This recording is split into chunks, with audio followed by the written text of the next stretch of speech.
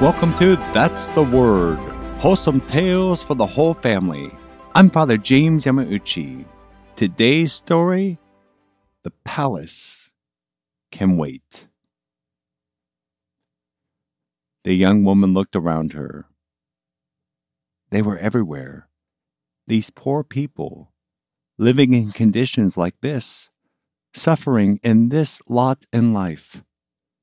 Despite the suffering, there were very few helping those poor people.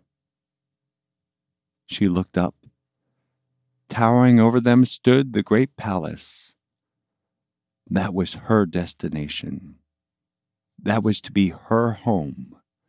Her heart yearned to go up to the palace, to enter the great gates. But she looked back into the faces of these people.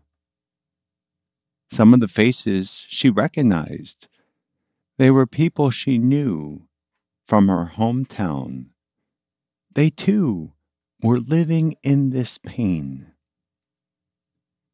She shook her head to clear it. Her eyes returned to the palace. Well, she thought, I guess we should keep going. She walked back to her escort, ready to continue the journey. Do you want to help these people? He asked. His question surprised her. He continued, I was told to offer you the choice. We can go up to the palace now. Or, if you would like, you can help out these poor people here. Your life will not be an easy one, though, but it will do so much for these poor wretches that you see about you. She thought about it for a moment. The palace was her destination. She did long to go there. But if the doors would remain open, she could not bear to think of these poor wretches here suffering when she had the chance to give them a leg up. She readily agreed to the proposal.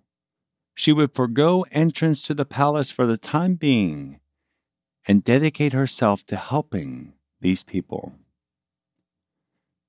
Her escort nodded and took her back home. From then on, she was known for acting quite peculiar. She would live in trees and in abandoned towers, shun the companionship of people, and she would do the most extraordinary and painful things. She was known for climbing into burning ovens, diving into frozen rivers, and riding water wheels round and round. But whenever she did these sorts of things, she always emerged unharmed. People who had known her whole life were startled and confused. But she knew that what she did was helping those poor people whom she had seen on her journey. For you see, this young woman had died. While on her way to the heavenly kingdom, she decided to help these poor people by returning to earth. Which is why at her funeral she emerged from her coffin and flew up high over the congregation into the rafters, frightening the mourners. From then on, she lived a life of penance, having chosen to put off heaven for a time to suffer more on earth. For once, Blessed Christina the Astonishing saw those poor people in that place. Her heart was moved to help them and to suffer for them, and to offer her sufferings in place of the temporal punishment that their sins demanded, the sins of the poor souls in purgatory. And for this week, that's the word.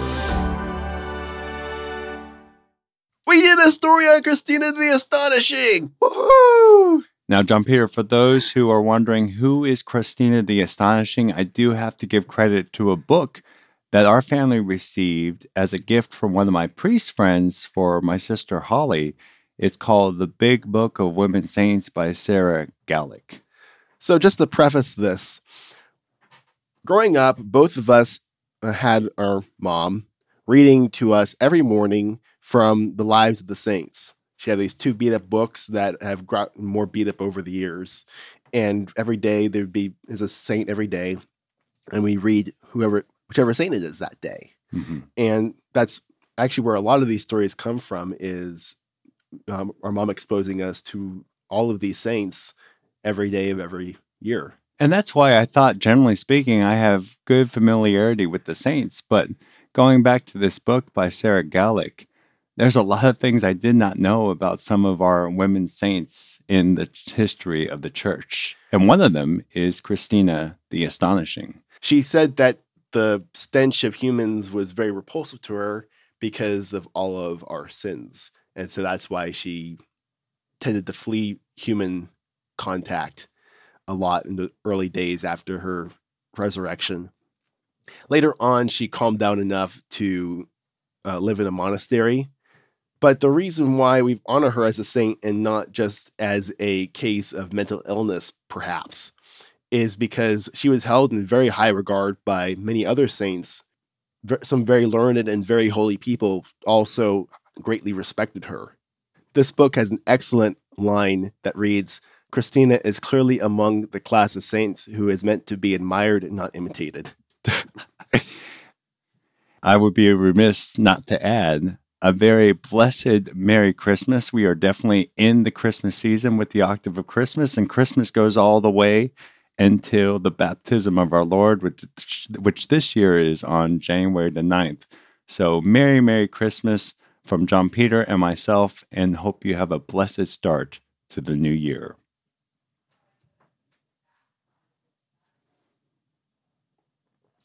If you enjoy That's the Word, please share the word. You can see the story extras for this story, The Palace Can Wait, at thunderrock.org, where you can also see images of Christina the Astonishing and a link to this book if you would like to purchase it and read it with your family. Thunderrock.org is also where you can sign up for our weekly newsletter and where you can find our social links and our email if you have any feedback or story ideas. Also to note, we are now on Twitter as well as Instagram and Facebook, so if social media is your thing, you can follow us, like us. I guess you'd like us on Instagram too. Anyway, you can do all those wonderful things and get some nice bits from the story extras every now and then. Thanks for listening, and join us next Wednesday for another wholesome tale for the whole family.